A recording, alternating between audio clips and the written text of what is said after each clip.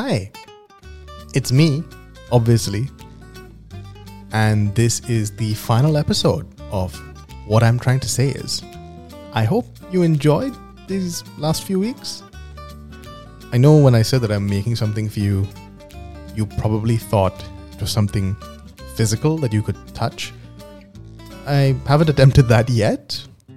This seemed to be much more up my alley. This is episode 4 and the final episode of the podcast. At least for now. Who knows, maybe we can revisit it. Maybe together. And that's kind of the point of today's episode. I want to talk to you a little bit about what comes next. By which I mean what comes next in our relationship. It's quite possible that we have already discussed what comes next in our relationship by the time you hear this. So take this with a pinch of salt. This is just me spitballing, talking about my thoughts about how I think, or at least what I think should come next in our relationship, without discussing it with you. This is purely from my perspective, so take it for what it's worth. It's interesting that on our first anniversary, it was quite clear to both of us, I think, that what we needed to do was meet each other's parents and introduce ourselves to each other's parents so that they knew who we were and they were aware of the kind of people we were. And I think that went really well. You met my mom and dad. We all remember that Zoom call. And I met your mom, and she's very sweet. And the interesting thing is that for me personally, I've actually never sort of done that before with my parents. I've never sort of introduced them to a girl and said, hey, I'm dating this girl. That's never happened before. So you're the first. Congratulations. Now that that's happened, I think in a way I'm less apprehensive, because I think for me that was already a first. So everything that happens after this will also be a first, but we've already crossed one first, the first of our firsts. I don't know if I'm making sense, but like I know everything that happens from now is going to be for the first time for me and my family and my parents, perhaps for you as well. So because we already crossed that first hurdle for the first time, everything else is just more of the same. So in a weird way, I'm actually not that stressed. Doesn't mean I don't think it's important. Let me be clear about this. I feel it is very important. It's very important to me. It's very important to us. It's very important to my family, 100%, right? As I'm sure it is important to your family as well. But I'm not as stressed about it as perhaps I would have been. So what comes next? I can tell you what I think comes next logically. Logically speaking, after having spent a couple of months living together and, meeting each other's parents and being very clear about the fact that we are interested in each other and seems to be quite strong feelings on both sides.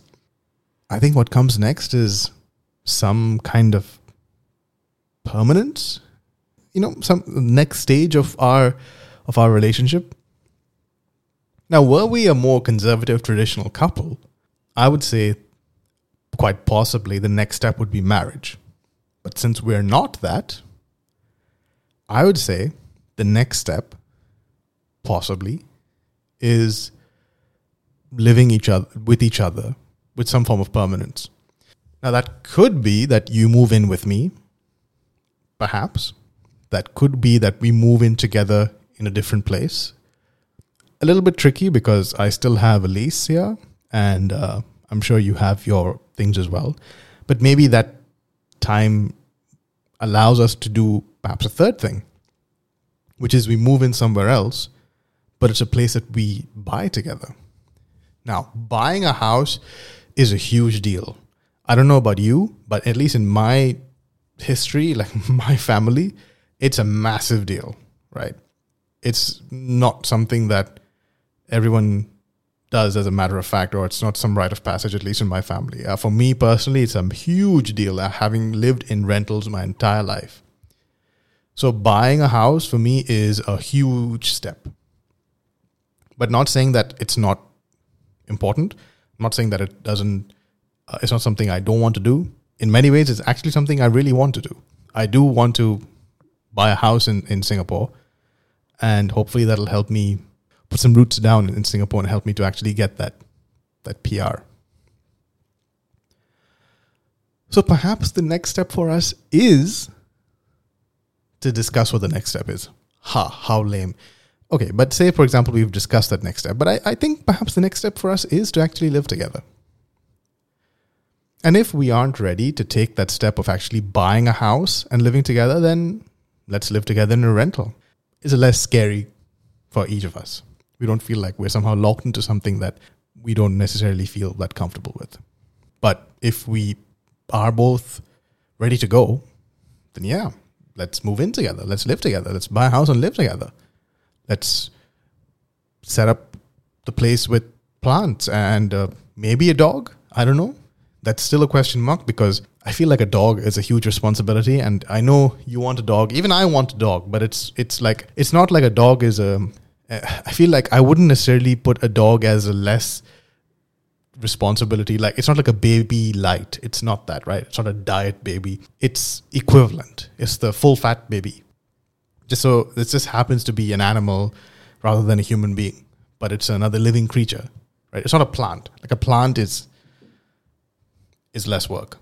But at the same time, I also know that it's very difficult to prepare to have a dog or to prepare to have a child. I guess if people are looking to do that, these things happen and you roll with it, right? And you deal with it and you build your life around it. So in many ways, perhaps we should just get the dog and see how it goes. But that also feels a bit irresponsible. So let's talk about the dog, right? That's my point. Let's talk about the dog. Let's find a way so that it's not so stressful for either of us. And it's not that disruptive a force in either of our lives. And it's really a positive impact for our relationship and for us together. It doesn't feel like either of us is aggressively looking to get married to each other. I don't see that. I don't feel like that's the case. At some point, maybe, I don't know, whenever we're ready. Maybe it does make sense, maybe it doesn't. From a tax purpose, perhaps it does. Say, for example, I were to get married to you and you were to get citizenship in Singapore. For a PR purpose, 100%, it makes a lot of sense for me. But I don't want to get married to you just because I want a PR in Singapore, right? That doesn't make sense. I feel like a lot of this discussion has become about my PR. So I'm gonna move the discussion away from my PR application and talk more about us as a couple. But at the same time, that is a reality of me living in Singapore, right? If I'm not able to get PR in Singapore, then there's a certain amount of temporariness to my existence in Singapore, and I think that's something that you need to be aware of, because this is the reality of dating a foreigner. But say, for example, best case scenario, I get PR, we move in together, everything's great, we get the dog, everyone's happy. And what happens after that? Here's the thing. I don't know what happens after that. Logically speaking, perhaps we get married. But I think what I want to really let you know is I have a tendency to not think too much about the future. I just don't.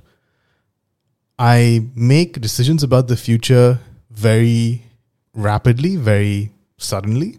Yeah, when it's time to make the decision, when things seem right, when things fall into place and my brain's like, yeah, I think this makes sense.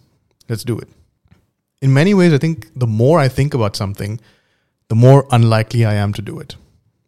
The less I think about something, the more likely I am to do it.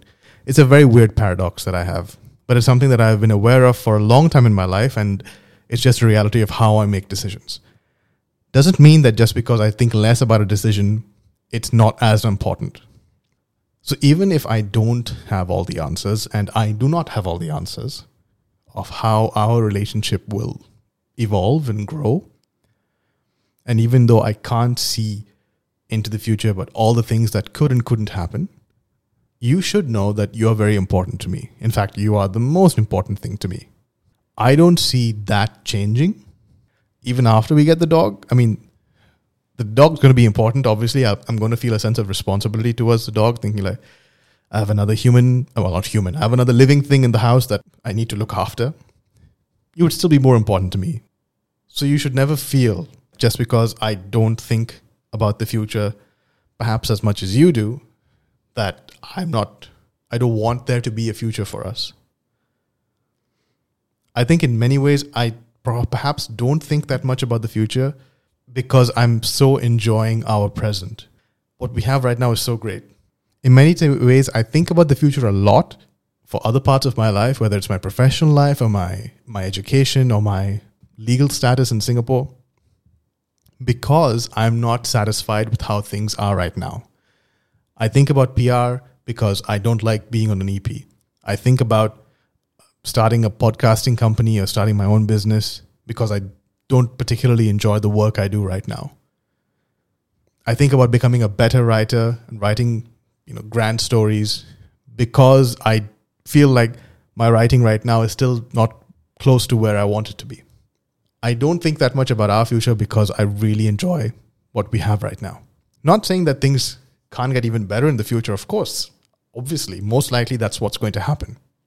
But I'm enjoying living in the present with you.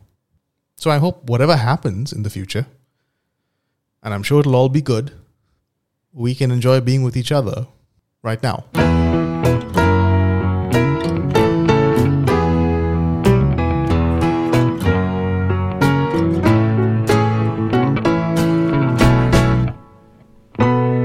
And that's episode 4, and the final episode of What I'm Trying to Say Is.